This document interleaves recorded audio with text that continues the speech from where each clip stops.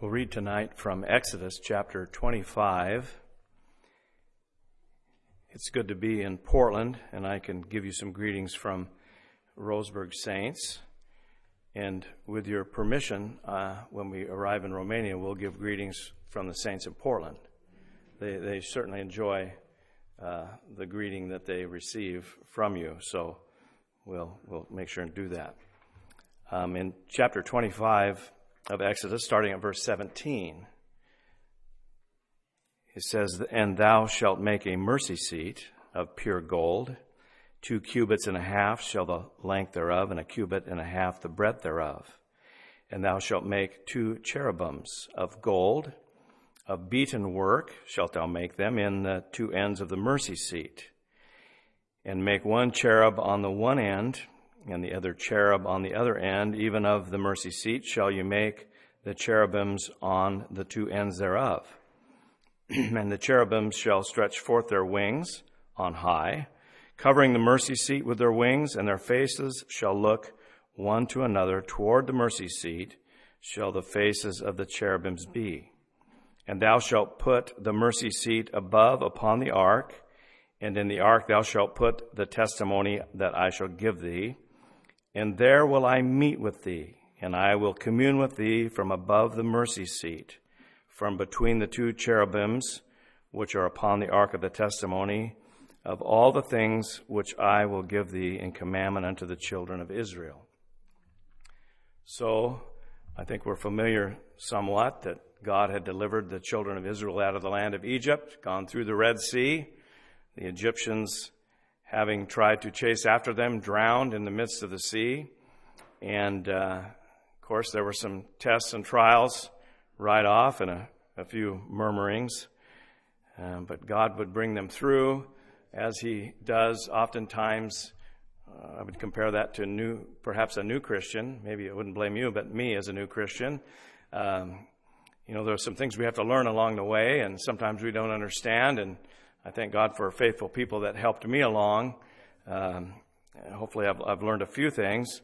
But ultimately, Moses was called to go up to Mount Sinai, where the Lord would give him the 10 Commandments and other ordinances, and give him directions. And in this chapter, he begins to lay out the plan for the tabernacle in the wilderness, a place where God would meet with his people.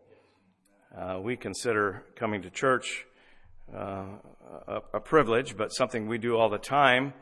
But here, God had a design for the tabernacle, and he laid it out. They brought of their offering, those that offered freely of things that could be used. You read of badger skins and things like that. I suppose maybe they found those badgers there in the wilderness to be able to find those skins. When I think of stuff like that, I think of Brother Wayne all the time. But nonetheless, there were different things that that the Lord desired to construct the tabernacle, and then the articles, the furnishings that went into that tabernacle. And he would ultimately put this Ark of the Testimony. It's interesting, when Debbie and I first got saved, we were in a Sunday school class. New converts, knew nothing about the Bible at all. But I remember the Sunday school lesson was on the children of Israel carrying the Ark around. The only Ark I'd ever heard of was Noah's Ark. And I couldn't figure out how they were carrying that around. And, of course, I was embarrassed. I didn't want to ask, and it took us a few lessons to then learn about this Ark of the Covenant.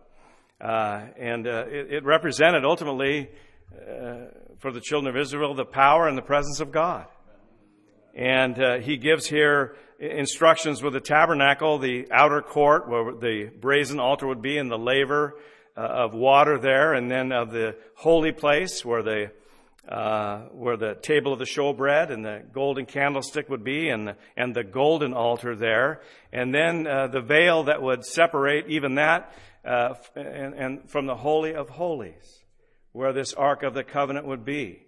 And he lays out here, as we read, it was not very big. This chest was not, but it was to be constructed in a certain way, and in certain aspects of this. Sometimes I get lost in the the detail of a lot of this stuff, but the details were very important. And again, the longer we serve God, we learn some details, and we learn how, in order to get the desired result, there are certain details that we need to follow to get that desired result. It's not something we can skip through or maybe not use the desired directions and think we're going to come out with a good result.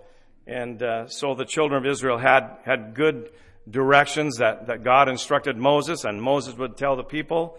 And this mercy seat is what kind of catches my attention. In fact, Lord helping us, that 22nd verse was where I have underlined, "And there will I meet with thee, and I will commune with thee from above the mercy seat." It seems these cherubims were constructed in such a way that they were to face each other with their wings outspread, but both looking towards that mercy seat. And as that tabernacle was taken down and moved and then put back together, they were very careful how they did that. But my understanding is up until the time of almost the time of Jesus, when Solomon's temple was built, even that Holy of Holies, only the high priest could go in there. And only he could go in, and he could only go in once a year to offer an atonement there upon that mercy seat for the whole children of Israel. Well, that mercy seat has really significance. In fact, the Bible says that herein is love, not that we love God, but that God loved us and gave His Son to be the propitiation for our sins. That word propitiation comes from a Greek word that literally means a lid or a covering. It corresponds to the Hebrew word translated mercy seat. So we find that Jesus Christ becomes our mercy seat. Now, I think of old blind Bartimaeus, that beggar. It says that Jesus came into Jericho, and blind Bartimaeus heard he was coming, and he began to cry out, "Jesus, thou Son of David, have mercy on me." And those around him, as we know, told him, just quiet down. Don't make such a commotion, so much noise, because after all, he was just a beggar. He was the lowest of the low. And yet, he was determined. He said, again, the more, "Jesus, thou Son of David, have mercy on me." And the Bible says that Jesus stopped, and he called Bartimaeus to him. And Bartimaeus stood and threw off his clothes of a beggar, and he came to Jesus. And Jesus asked him, "What would you have me do for you?" And Bartimaeus says, "That I might receive my sight." You see, Jesus, or Bartimaeus, he found the mercy seat. He found a place where Jesus would commune with him. And the Bible says that Jesus immediately healed him, and he began to become a follower of Jesus Christ. I think of Nicodemus. He was a Pharisee of the Pharisees. He was just the opposite of Bartimaeus. And yet Jesus told him, "You must be born again." You see, even he had to find that place of mercy. You know, mercy, a definition, one is compassion and forgiveness shown towards someone whom it is within one's power to punish. The Bible says that all have sinned and come short of the glory of God, that the wages of sin is death. We have earned punishment. And there is one who has the authority to exact punishment upon you and me, and yet He offers you and me mercy.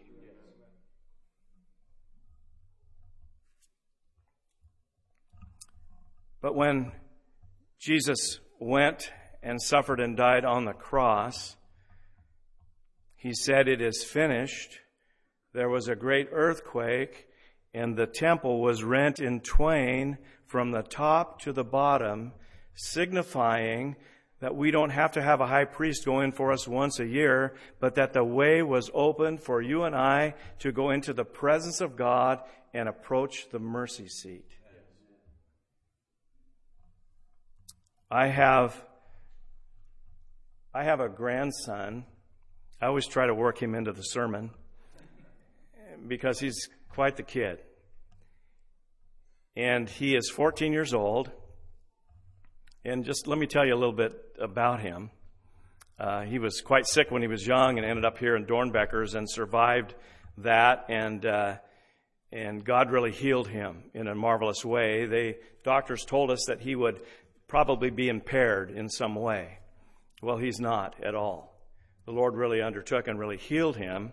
And his mother, my youngest daughter, is not saved today, but even she and her husband acknowledged that God intervened. But he's 14 years old, and he's blonde hair, blue eyes, and he is 6 foot tall. He lettered on the varsity soccer team at Roseburg High School as a freshman, and I could go on and on about him. But really what strikes me about him when I look at him, I think of the miracle of God. But I also look at him at 14 years old, and I think back that when I was 14, when I looked like that, I wasn't 6 foot tall, but when I looked like that, I began to experiment with drugs and alcohol as a 14-year-old. That just, I can't believe that. I don't know what I was thinking. And for the next 5 years, instead of being an experiment, it became a habit. And I remember I was 16 or so, and my mom scolded me somewhat, and I was able to quit for about 3 days. But it just had a hold of me. But at 19 years of age, I came into a gospel meeting. A lot like this, with my wife, who was my girlfriend at the time. We came into a Sunday morning meeting, and I saw the people, and I thought, there is no way I can be like them. There's no way I can live like this. Don't you know what I am and what I've done? But we came back that evening, Debbie and I did, and I sat in the back because back there no one would know who I was. They all knew who I was, frankly. But I didn't know that. But at the close of that service, I determined that I would walk all that way, 10 or 12 rows, down to the altar. I got on my knees, and I threw myself on the mercy seat. I am so glad that I found the Lord there. He communed with me there. And I was able to say, Lord, if you will forgive me, I will serve you. And my life was changed. I'm so thankful for that mercy seat. And I think about this when the Lord said, and I will commune with thee above the mercy seat from between the two cherubims. And I think tonight that mercy seat is open. Whether you're, I've been impressed with the young people here tonight. God loves young people. And I was told years ago that when young people are excited about serving God, everybody's excited about serving God. And it's true. But you know, whether we're young or whether we're old or somewhere in between, we have access to that mercy seat, even here tonight, for everyone. We don't have to rely on mom and dad. We don't have to rely on Sunday school teacher or the preacher or the pastor or anything like that. We can approach God and we can commune with Him. And we can just get down. My prayer the night I got saved was just simple words. I didn't know these and thous and any Bible verses to quote. I just said, Lord, help me. If you'll help me, I'll serve you. Well, the Lord heard that and He knew my heart. I'm so grateful for that mercy seat. And I wonder if tonight, if there might be someone, if you have a burden of any kind, well, you can approach the Lord tonight. It's an amazing thing, really, that you and I can get down on our knees and cry out to God.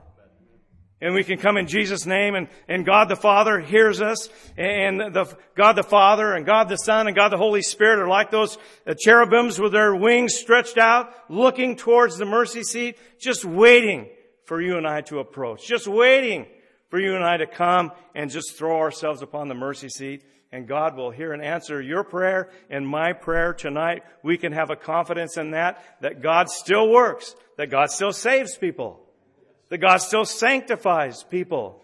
That God still fills with the Holy Spirit. That God still heals our bodies. That God still lifts us up. I was reading the other day about a certain, I looked up a certain medication that someone was taking. And, you read there the side effects that are possible. And by the time you're through reading the side effects, you're thinking, if I was you, I wouldn't take that. Take that chance. But I wondered about someone that's in the valley of decision, wondering if you want to be saved. You're worried about the side effects of being a Christian. Like love, joy, peace, long-suffering, goodness, happiness, joy. Well, can you afford to do that? Yes. You can. You can afford to throw yourself on the mercy of God tonight and know that He will hear and answer prayer. As we sing this song of invitation, you're invited to kneel and pray.